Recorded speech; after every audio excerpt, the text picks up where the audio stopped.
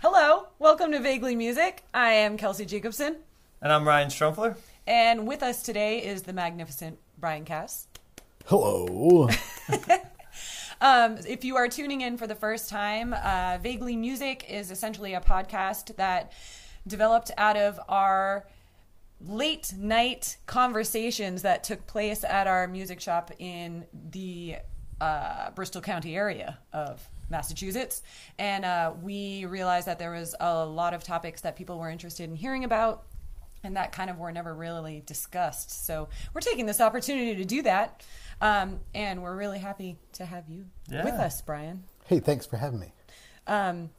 So Brian has been in music forever, and he was in a band with me, and we have a gig coming up in May. Yeah, we were in a band, and we have a gig coming up. Yeah, you like that? It's like past, future. I'm like Doctor Who, pretty much. Yeah. But the new one that's coming out, because she's a woman.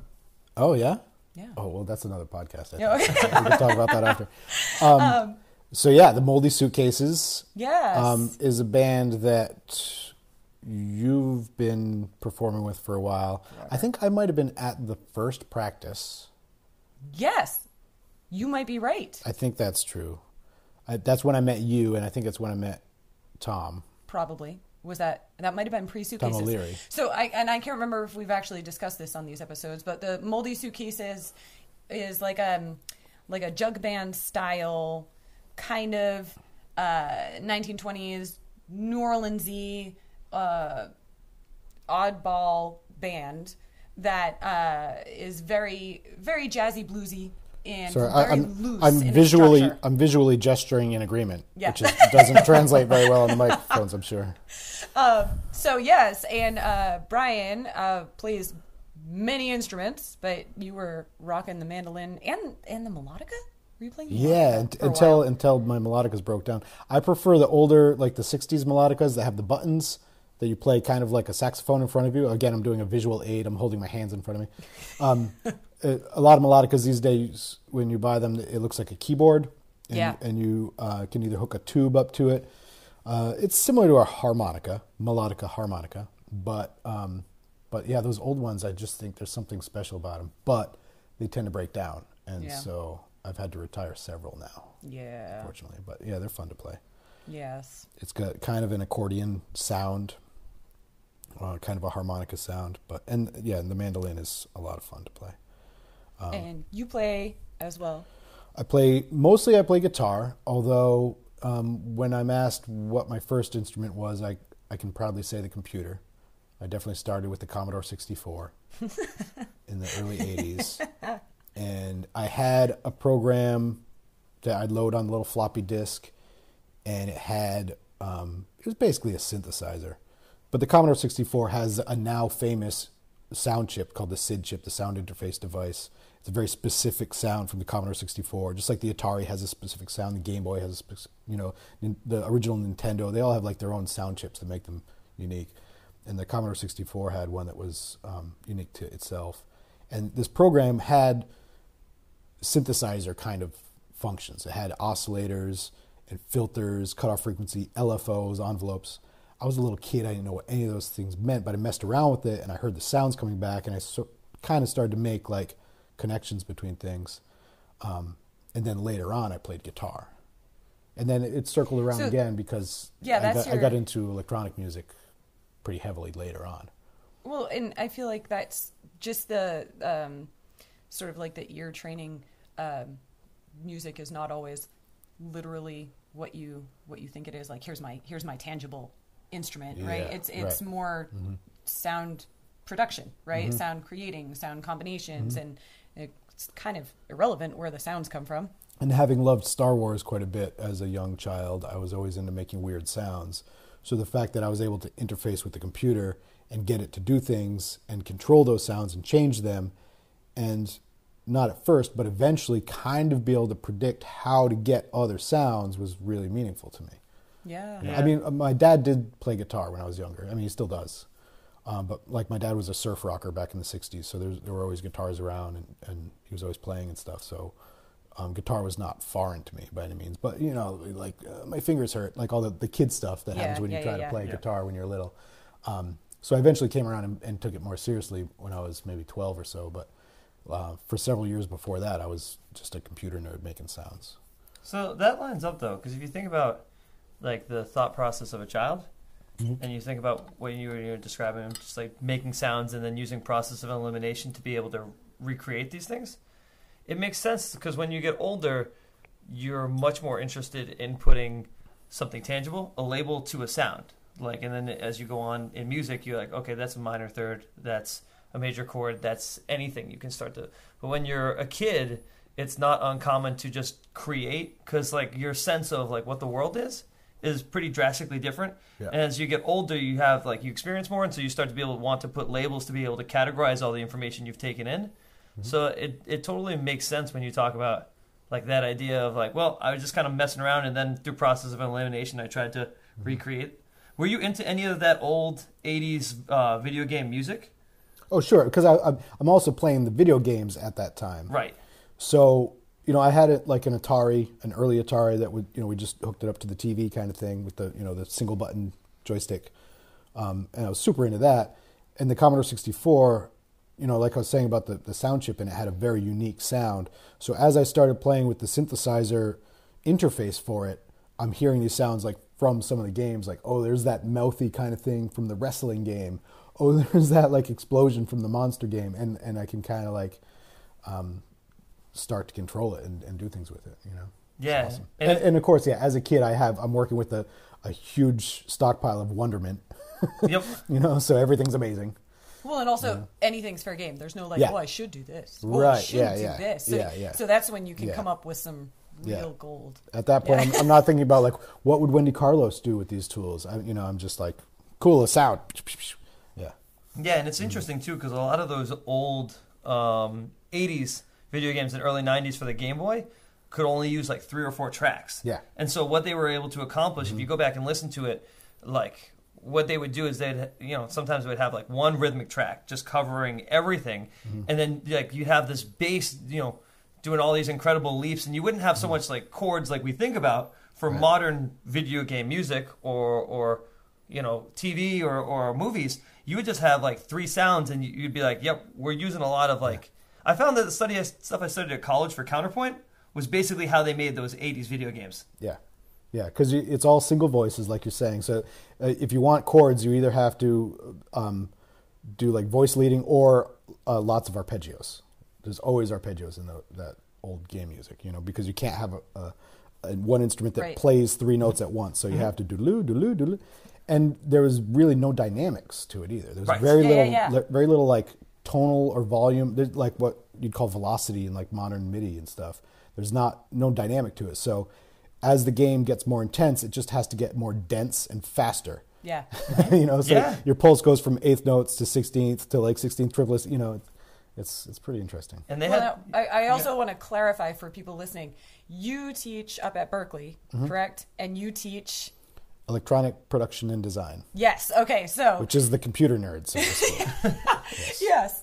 And so when you're hearing, you're talking about all this information, like I'm sure this is what everybody who comes up and comes to you is just like, oh God, I love this so much. Yeah. Yeah. I mean, what I'm teaching now is sound design with synthesizers and samplers, and in some classes it's like basically like making beats, but it's like it's making beats on like a Berkeley level, like a collegiate kind of music school level. It's not just like put your kick drums here, and it's like they arrive knowing what they're doing already. Yep. And it's really getting them to get the nuance to like a really professional level, which is great. It's fun. I love it. And that's what I did for college. I was in the same major. I went to Berkeley, but it was at the time called music synthesis, and at that time it was very different. At that time, that major was kind of the laughingstock of the school. Like music synthesis. Wow. I'm making quote marks with my fingers right now. So, and what year was this? I was there from 95 to 99. Okay. But the 1900s. So that kind of lines up, though, because it's taken a while for, and it's still not there, but it's taken a while for electronic music of any kind to like gain respect in like, Right. especially. No, yeah, I feel like I feel like I even still, you have the hangers on of like, oh, the only good music is the whatever happened Sure. 50 years ago, Yeah. I'm not surprised. I feel like that's still climbing that uphill battle. I mean, when that major started, I don't know the years, but it was long before I was there, maybe early 70s. Music synthesis as a major was a room full of synthesizers. Yeah. And that was a thing at the time. It made sense. Somebody had to study it. Somebody had to figure it out. It was a whole branch of the school. And then by the time I was there, it had shifted quite a bit. We still had synthesizers, but it was mostly a room full of nerds with computers. You know what I mean? Like a lot of the things that we were Synthesizer doing. Part A and Part B. Well, The two counterparts now. yeah, it was like the early days of being able to sit down and like get the computer itself to actually generate the sound. Yes. Instead of just having like a MIDI score on the computer and have the MIDI go out to keyboards and have them make sound, the computer's actually generating the sound. Yeah. But to do that in 1995, you're typing up a bunch of code. I'm sorry if that's loud in your mic. Well, no, that's good. Now they get the typing experience. Yeah, because right? they couldn't see all the stuff you were doing before. Yeah. So you type up a bunch of code, and then you compile it. You go get a coffee, and you come back 10 minutes later, and you listen to how it sounded, and then you make adjustments to your code, and then you go get another coffee. and, Highly caffeinated. But now, I mean, it's so much different than that. Now everything happens in real time. Yeah. But at that point, like we didn't have like soft synths and stuff. But we were also just starting to get into like the Pro Tools world, and that's the thing that really set people off, because all of a sudden, a mediocre singer could go into a studio and do 50 takes, and you can go through and you could easily chop up the best part of each take and make one good take out of it. I've edited on tape before, and that's not as easy. Yeah. That's a whole different art form. It can be done, but like you have to be very careful. You can't it's just not the same thing. Doing it with Pro Tools or any kind of digital software, it's so much easier. Back in the time when people were editing tape analog style, right? Yeah. It also gets expensive too. Oh, sure. Because you have, at the time, you had to have a budget because that was the priciest way to record. That was the only way. And then it was just like, you had to have a never-ending budget, and you couldn't do the kind of flexible things we can do now, where like at that point, like you can scrub the tape and kind of find the right spot and cut it, and then find another spot. And what I mean by scrub the tape is you have to like physically move the tape back and forth across the playhead to hear where you're at. Because the thing that a lot of people don't realize, like everyone's used to editing audio, you can see waveforms on the screen. Yeah. Right. But when you're editing tape, there's no visual. There's this big piece of brown tape, and it all looks the same. And you have to use your ears, and you have to slowly go through and find all the spots to chop. And it's not painful. Yeah, and painful. it's so easy. It's so easy to cut out like just a couple. I cut off the end of that phrase. Yeah. Oh no. A couple of milliseconds, and all the groove is just destroyed now. Yeah. But with Pro Tools, all of a sudden we could do a lot of other things, and that's why a lot of like very purist musicians were like, oh well, that's fake music. Yeah. This department, music synthesis, is where you go if you're not good enough at your instrument. Oh. This is where you go to make fake. There's a lot of that. Yeah. But we persevered, and now it's like it's an amazing department. Now it's like, when you look at the pie chart, I don't know the actual numbers, so don't take me to. I'm going to submit them right after we're done here. But if you look at the pie chart, our department, our graduates get jobs. Yeah. You know what I mean? Yeah. Like there's a lot of different departments at that school, and I'm not saying that going and getting a degree in jazz arranging doesn't get you a job, but going through our department, like the entire game industry is, and a lot of people in Hollywood are people that are coming from our department because they're learning like a technical skill. Yeah. Absolutely. And that makes sense because if you think about, and we talked about this before, but content itself has drastically changed. Yeah. In 2019, it's like, it used to be that like all the television you consumed was from television and from cable, and the movies you watched were mostly from like some sort of, you saw them in a theater or you heard about it in those, and if you had some independent film. Now the game has changed because anybody can, there are so many independent gaming like studios, there's so many independent shows, there's so many independent films, like content has drastically changed. And so because of that, the demand for people who know what they're doing at a high level has changed as well. Because like it used to be, you had this huge trickle-down effect. You had no and then no and then no. And then, but now it's like, yeah, if you can, I mean, if you know your stuff, you can find a gaming studio to couple up with. But that leads me to this. So you've been working with electronic music for like almost 40 years now in some capacity. Can you talk about the change of like when you were at Berkeley to now in working with software? Because I'm sure 20 years of like exponential technological growth has like, especially if you're teaching, you got to be able to keep up with everything that's new. Sure. Yeah. It's crazy. I was just going to say, do you ever get burnt out from keeping up with what's new, or do you find that invigorating? Oh, a little both. Okay. A little column A, a little from column B. So, I mean, I keep talking about Pro Tools just because at the time in the 90s, that was like the big switch that flipped. Yeah. Where not just like people creating music at home, but like major studios switched from having reel-to-reel tape machines to having a computer. And it changed a lot of things immediately. But now, 20 years later, Pro Tools, which is one particular piece of software that for the past 20 years has been the most standard way for like a large recording studio to, record and edit and mix. Yeah, it's been Windows, pretty much. Yeah, but these days it's starting to fall from grace in that, like what you're describing in the sort of independent world of a lot of these companies. There's a lot of things like Reaper, and which is another piece of software. Very affordable. Yeah, and I guess the thing about Reaper is it's very customizable. So when you're like just some person that's basically working on their own remotely, either in their apartment or their home studio, making sounds for some game developer like in a different time zone, it doesn't matter so much that you're using the same piece of software. It matters that you can get your job done efficiently and quickly. And Reaper is very customizable. You can make all these macros and batch processors and stuff. It also, I mean, it's pretty low impact on the computer. Like I feel like some of those software systems are very draining on a computer, and that one functions very well. Sure, because it's made for doing like little. I'm doing so many videos. Scissor fingers right now. I talk with my hands a lot. I never realized how. For a podcast, it's good for. I never realized how much I talk with my hands. With the thing with Pro Tools and some of the other DAWs that have been around for a while is they're very stable. They're very good for when you need to record 32 microphones simultaneously for 6 hours straight. Right. That's a certain.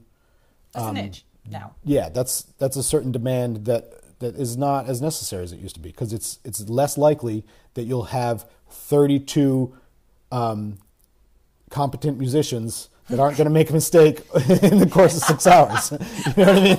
So, so it's more likely that you're going to do like 2 minutes at a time with a few mics, But to go back to what you were asking, or I guess what you guys were both asking, it's crazy because one of my specialties in our department at Berkeley is that I'm kind of like the jack of all, master of none kind of. I've taught almost every one of our core classes in the department, and I'm teaching different stuff every semester. So I'm always moving around between things. So one semester I'm teaching like a couple Pro Tools classes, a couple Logic classes, an Ableton class, and then the next semester there's some like Reactor and like all different things. So then like when it comes back around and I'm teaching a class I haven't taught for 2 years, all of a sudden that particular piece of software, I mean, none of the courses... You have to go do a cram. None of the courses... Well, none of the courses are specific to software. They're all about like actual skill sets. Right. But they tend to use one or another... They're based in the premise of it. Yeah. Usually there's a certain piece of software that's in use. So sometimes I go back to teach a class and they're not even using Logic in that class anymore. They're using Ableton there now. So it's a lot to keep up with because they're constantly changing. You know, but they're also slowly becoming one. You know, More They're- universal in they're- the approach they're all that they... like it used to be that if you wanted to sit down and record a bunch of channels, it would be Pro Tools, and if you wanted to perform live, it'd be Ableton. Yeah. And if you wanted to work with video, it'd be Digital Performer. But it's not like that anymore. Yeah. You can do all those things with Every company any of those encompassing. tools. Yeah. You know. Yep.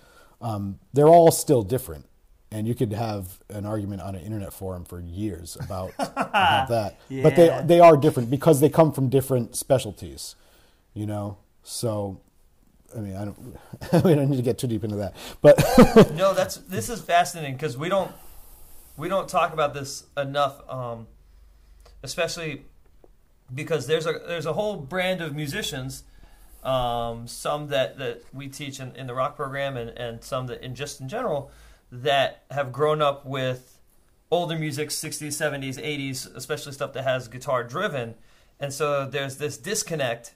I feel like in a lot of musicians that are up and coming with that, like, music is set to this. There's this nostalgia period, Yeah.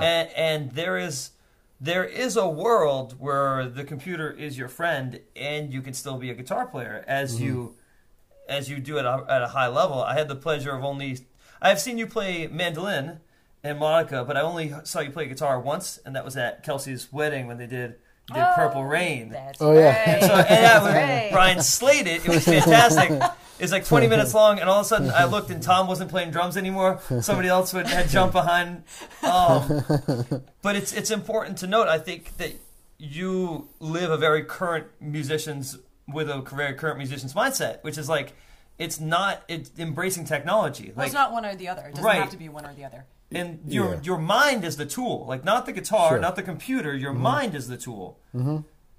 yeah. I mean, I guess I feel lucky in being able to say that my first instrument was the computer, because I think if I was born any sooner, that wouldn't have been true. You know, like yeah. I came along at just the right time to have a computer sitting there ready to make noise when I was like ready to, experiment in that way. But I have a full, total respect and appreciation for things like, the purists, like, I can't think of the name of the band. Alabama Shakes Yeah. is an example of somebody that, like, there's no reason for that band to record to Pro Tools and edit everything up. Right. I would prefer to just hear that go down to tape live, Yeah. and because there's absolutely nothing wrong with doing that. Yeah. And what I'm imagining happens in the next sort of phase here is that there's more people that are performing music using electronic instruments, but not sitting back and editing for weeks to clean it up, if that makes sense. It makes a lot of sense. So- Real time. Okay, Yeah. so this is interesting. So we went to NAMM this January, and it I was I used to go every year oh my gosh, it is overwhelming. It is overwhelming. because I used to work the booths. I used to work for Native Instruments and API and stuff. Yes. Okay. Ooh. Yeah. Respect. I was cooked. I was fried every night, 7 p.m. I was yeah. in bed. I was like, oh, look at all these great musicians that are performing. I hope they have a great time. Bedtime Yeah. for Kelsey. You can imagine waking up early, going there and setting it all up, and no. yeah. Oh, I Oh, here comes Stevie Wonder. Oh, here comes Stay on track. Stay on track. Yeah. No, but what was interesting, so I happened to, out of curiosity, there was this panel that was technology and music. Trends in music, blah blah blah. And I was like, you know what? I'm just gonna walk through. I'm gonna go see what it's about. I'm not up as I should be on my music technology. You know what I mean? I'm always a little behind the times. So we walked in, and this guy was making music live, and he was creating everything in the moment right there, and it was this big. It was. I'm holding up my hands. Sorry, you lead. Yeah. It's It's about the size of an envelope, Yep. a letter. Wow. An average American letter. Maybe a really big iPhone. Yeah. Yeah. Yep. Right. So, and it was amazing. And it was probably there was like 50 of us crammed in this room. And he just sat there for like probably 2 minutes and made music, that he didn't have to like patch in one piece at a time. It was multiple fingers all down, creating different sounds depending on where he was. And it was incredible. And he stopped, and everybody just exploded with questions. It was just like, oh my God, how do we do that? How do we get there? And of course he laughed and he's like, it takes a lot of time to do this. Yeah. But that was amazing to see. It's never about the device. Right, you know? of course. But the beauty was it was the malleability of it, right? It was the device itself was superior enough to be dynamic to touch sensitivity, to pitch bending, all these things that people feel like, oh, well, it doesn't have the touch of a real instrument. It was like, oh my God, no, that's it Sure right there. does, yeah. It's right there. Yeah, but the thing that always comes to mind when this discussion comes up for me is the electric guitar. Because so many acoustic instruments, piano, even piano, I mean, you're not touching the strings when you play a piano. Right. There's a mechanical device. I mean, if you go far enough back in time, that's basically a robot. You're touching buttons, and it's triggering hammers to hit the strings. There's a disconnect there, But people have been playing guitars and other stringed instruments forever, but the electric guitar is something else. I mean, granted, you're touching the strings, but the sound that's coming out of the amplifier is not the sound that's coming off of the guitar acoustically. Right. There's something else that's happening there. And to me, that's not that different than when I'm like playing an MPC and triggering samples. Right. So, like, talking about the different software, Pro Tools being like basically a tape machine, a really good way to record a bunch of audio. Ableton, to me, Ableton Live, even though it has technically all the same features, I think of Ableton as an instrument. Interesting. In that it's basically like a big synthesizer sampler. And I sit down with Ableton mostly to perform. I never use it to record anything. I use it every day. It's my favorite piece of software. But if I'm going to hook up a microphone and record somebody playing a beautiful instrument, I'm not going to use Ableton. I'm going to use Nuendo or Pro Tools or Logic or something else. But if I'm going to sit down and just like make up some music, I'm going to use Ableton because it's an instrument to me. It depends on what you plug into it as far as the physical controller. Yep. That's a big part of it. And there's so many different controllers, and some of them are very expressive the way, like what you're describing. But a huge part of it is getting your controllers all laid out and set up and configuring them with the software, which is going to be different for every single person that sits down with it. So that's why it's so tricky, because a bunch of people see a guy doing something like that or a girl doing something like that, and they're like, oh, I want to be able to do that. Yeah. It's like, okay, buckle up. Yeah. It's going to take a couple of years. You're going to need to try all these different things, check out all these different artists, see what works best for you, see what kind of route you want to go. Do you want to also be able to play other instruments at the same time? Do you want to sing? Are you doing songs? Are you making up things as you go? There's so many variables to it.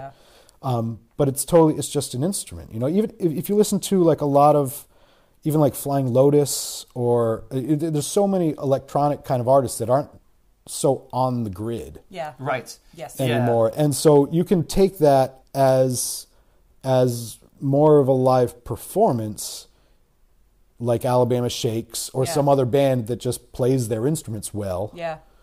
And when I say well, I don't even mean like virtuosic. I just mean like with soul and with expression. And and intent. Yeah, exactly. So you talk about Flying Lotus, and so he's definitely one of my absolute favorites. And they're kind of like the idea that everything is not so on the grid. Electronic music, I feel like as a teacher teaching guitar, right? Pretty on a lot of the stuff I teach is pretty much like right on the dart. When somebody would say like, what do you teach on guitar? It's like a lot of pop music, some rock, some metal, some jazz, right? Like a lot of stuff that traditionally has guitar. I think electronic music gets pegged into like two things from talking to students that are like starting to come into their own as musicians for a guitar. It either like is this trapped quantized thing, or it's what you hear in pop music that has electronic sounds replicating. You don't hear guys like things like Flying Lotus who like he's got that album, what is it, You're Dead, that is like absolutely fantastic, and it's not quantized, everything's coming in. There's, you could study that as its own self, a harmony, and really dive in. Mm-hmm. So this leads me to my other thing. So you love this,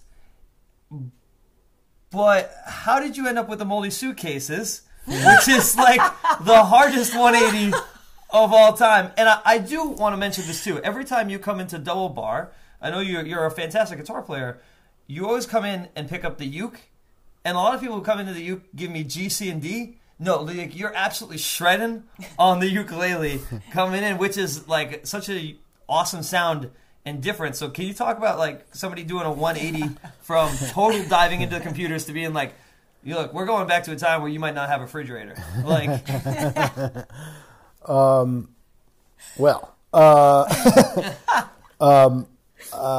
I think it's interesting that you point that out. I never really thought about it, but it is true. I do grab the ukulele. I think it's probably because I don't own one. I'm always drawn to like like I'm fascinated with instruments. As we're sitting here, I'm like, what's in that case? What's that? You can find all of these at Double Bar. You guys have so many toys here.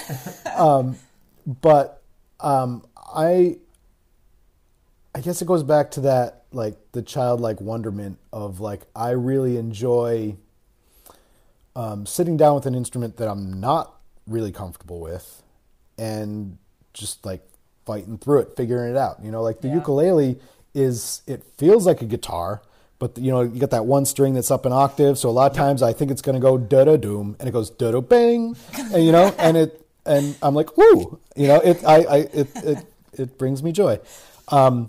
Even just like playing the piano for a long time, I didn't have the muscle memory of it. Like I've never studied piano technically in any way. I just kind of make my way around it. Like I realized only a couple of years ago that the way I play most chords is from when I figured out like note for note a bar chord on guitar, like root fifth, root third fifth. Like that's still how I play piano. I'm just putting guitar chords on the piano. Yeah, that's all you need. You're fine. But for a long time, whenever I would write, I would try to write on the piano because it was more likely that I'd bang into something. If I'm playing guitar, I know where every single note is. So then I'm just thinking like, which note is correct, as opposed to does it belong? I'm not going to play a B natural here. That would Whereas on the piano, I might bump into the B natural and be like, ooh, and surprise myself. Yeah. And that's what the ukulele is like. And the mandolin, for sure. The mandolin is totally foreign to me, but playing that with the Moldy Suitcases was a joyful experience because it's an exploration. Yeah. Because I'm comfortable enough to get by, but I'm constantly like surprised by things. Try it. Oh, this worked. Oh, yeah. Well, and I mean, Yeah. I feel like that's a nice synopsis of the Moldy Suitcases. Yes, right. sure. So Yeah. it's like, I mean, really, that was the premise of the band. It was silliness and joy, and like let's just try it, and I'll see you at the end of the song. Mm-hmm. And then sometimes it was like, oh, well, that didn't go as planned. And then sometimes it's like, ooh, that didn't go as planned. Cool. There's a Joni Mitchell story I remember hearing or reading, because Joni Mitchell used to play in a lot of odd tunings, when she was, a lot of her songs are these funny tunings. And she said at some point, like, I'll just throw the strings into whatever tune. I won't know what tuning I'm in. I'll just strum and move those tuners around until it sounds kind of cool, and I'll start putting my fingers on it. Wow. Which is like, it's fascinating to me because she's musical enough that she's going to hear like tonality. She's going to hear, oh, this is a little, I'll say like a major second or a perfect fourth. I don't know if she's thinking of it in those terms, but she's hearing those tonal qualities. She hears combinations. But she doesn't know it when she puts her hands on it. Yeah. The way that a guitar player that's been playing guitar most of their lives knows like where the chords are. Yeah. And that's why, and you listen to her, and she's one of my absolute favorites. And her stuff is like very unconventional. Yeah. Like especially chordally. Mm-hmm. She's also an incredible painter too, which is like, so it makes sense tying that into what you said about instruments. Like, I think the key here, one of the things I've trying to summarize all the stuff you told, is that you constantly put yourself in situations where you get to be that kid who's Yes. who is Yes. who is young and working and making sounds and chasing after stuff. And everybody's got their own path to success, but that's really cool that like you find ways to make yourself uncomfortable. Not like I'm gonna go in this and bomb and whatever, but it's like Right. I'm gonna know enough of the instrument that I'm going to, at some level, I can fall on my feet. But that falling process is where I'm gonna enjoy, and that's really cool. Yeah, I feel like as I've gotten older, it's become increasingly difficult to find that childlike wonderment, and I have to be more conscious of it, But it's also, frankly, just like, logistically, it's more difficult for me to practice. Yeah. So what I've found is that like those two things can help each other out. So I don't have a lot of time to practice the mandolin. I basically don't. But if I play with a band and I sit in with other bands occasionally playing the mandolin, those are my times to kind of explore it. And I'm going to be in that uncomfortable, ready to grow kind of moment.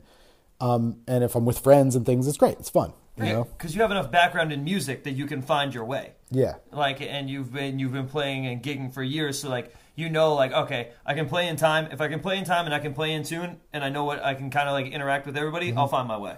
Right. And I think the most important thing I think for every musician is developing their ear, right? Yes. So you get your ears grown on early on enough, then you can play any instrument. You can sit down, and especially when you're playing with other people, you can just grab a note and know, oh, I'm a half step off, and know what direction you're off in. Yep.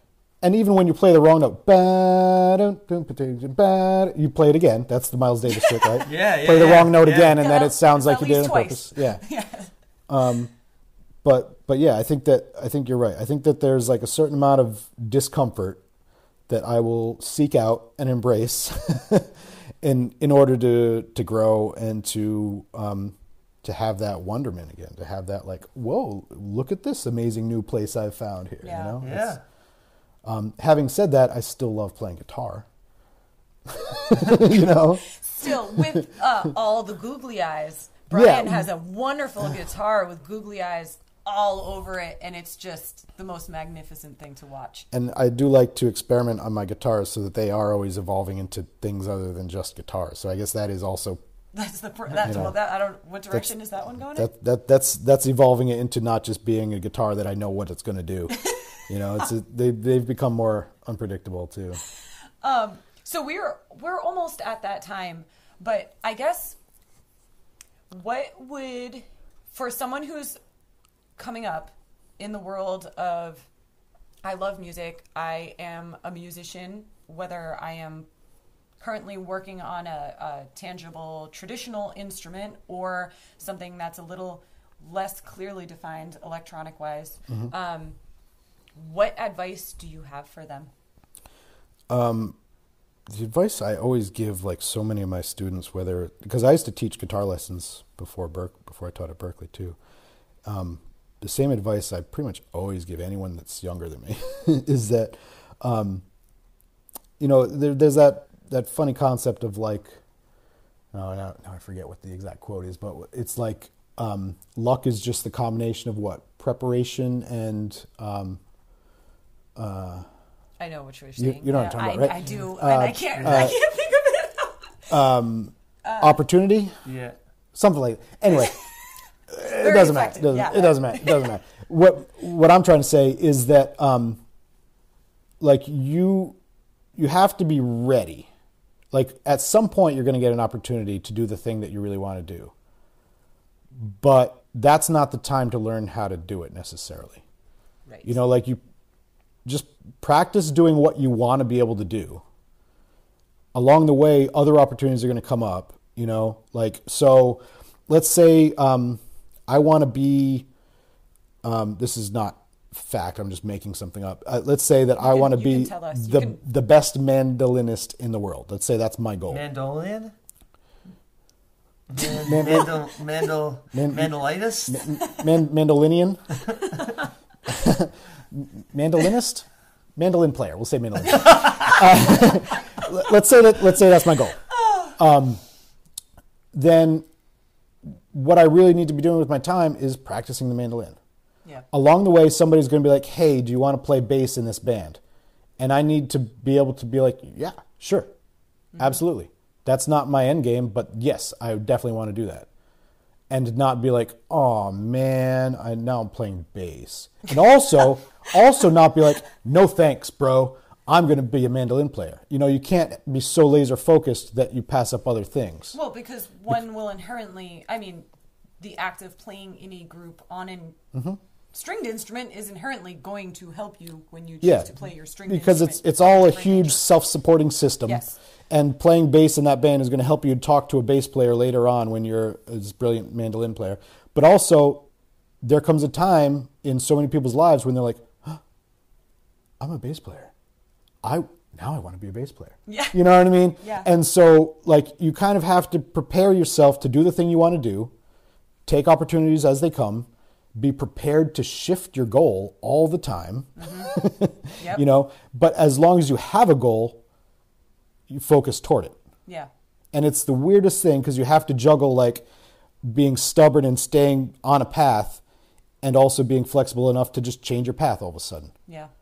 But based on your own sort of wonderment, the thing that's drawing you toward it, not just because somebody else says, "Oh, you should be a harpist," or what. It has to be the thing that you want to do. Yeah. But you have to be okay with letting yourself change your mind. Yeah. Yeah. Love it. Yeah. The other piece of advice that's very similar is that you have to somehow maintain these two things, this paradox of you get on stage and this thing I'm about to do on stage is the most important thing that has ever happened in my life. Yep. Also, it's no big deal. Yes. Yes. And you have to be humble and super confident all at the same time. And if you can balance the two, you'll be all right. Yep. That's my advice. This is the most important thing I've ever done, and it doesn't really matter. Yeah, it's rock and roll. Yes. Yeah. Oh, that's awesome. Okay, so we finish every one of these episodes with, we call it the Strumpfler surprise, which is essentially he just gets to throw something at you right now. Right. Is it trivia? No. Yeah, what did I have for breakfast this morning? Smell my breath and tell me what I had. Cornflakes with blueberries. I had not had. Okay. Side note. There's a new cereal out that's chicken and waffles. By the people who make something. I don't know. Yeah, it's incredible. It's inedible. No, it's incredible. And I do yoga once a week, so I think I can eat chicken and waffles for breakfast every morning for a breakfast cereal. Sure. That checks off the box. Sure. Okay, what was your favorite cartoon growing up? Inspector Gadget. Oh, that's a great one. Yeah, I actually hate cartoons. Wow. You didn't like Scooby-Doo or anything? I always have had a problem with animation. I've just never connected to animation almost ever. That explains so much. No, it doesn't really. I mean, maybe. That's why you opened up a music store. That lines up. Apparently, yeah. That's all right. it. I loved a lot of them, but when I was 5 or 6, it was Tom and Jerry all the time. I was thinking Tom and Jerry. Yeah. I was, but I really had to go through and weigh them, and Inspector Gadget came out on top. But Tom and Jerry was a big one. Incredible music. With some incredible for what they did without speaking. It's that is textbook. All right. Thank you so much, Brian. Yeah, thanks for having me. Awesome. It was great to hear everything. Our most animated guest. Yes. And there's no footage. All right. We thank you for tuning in. We will talk to you next time. Are we going to clap again? We're going to clap again. You guys look like you're going to clap. 1, 2, 3.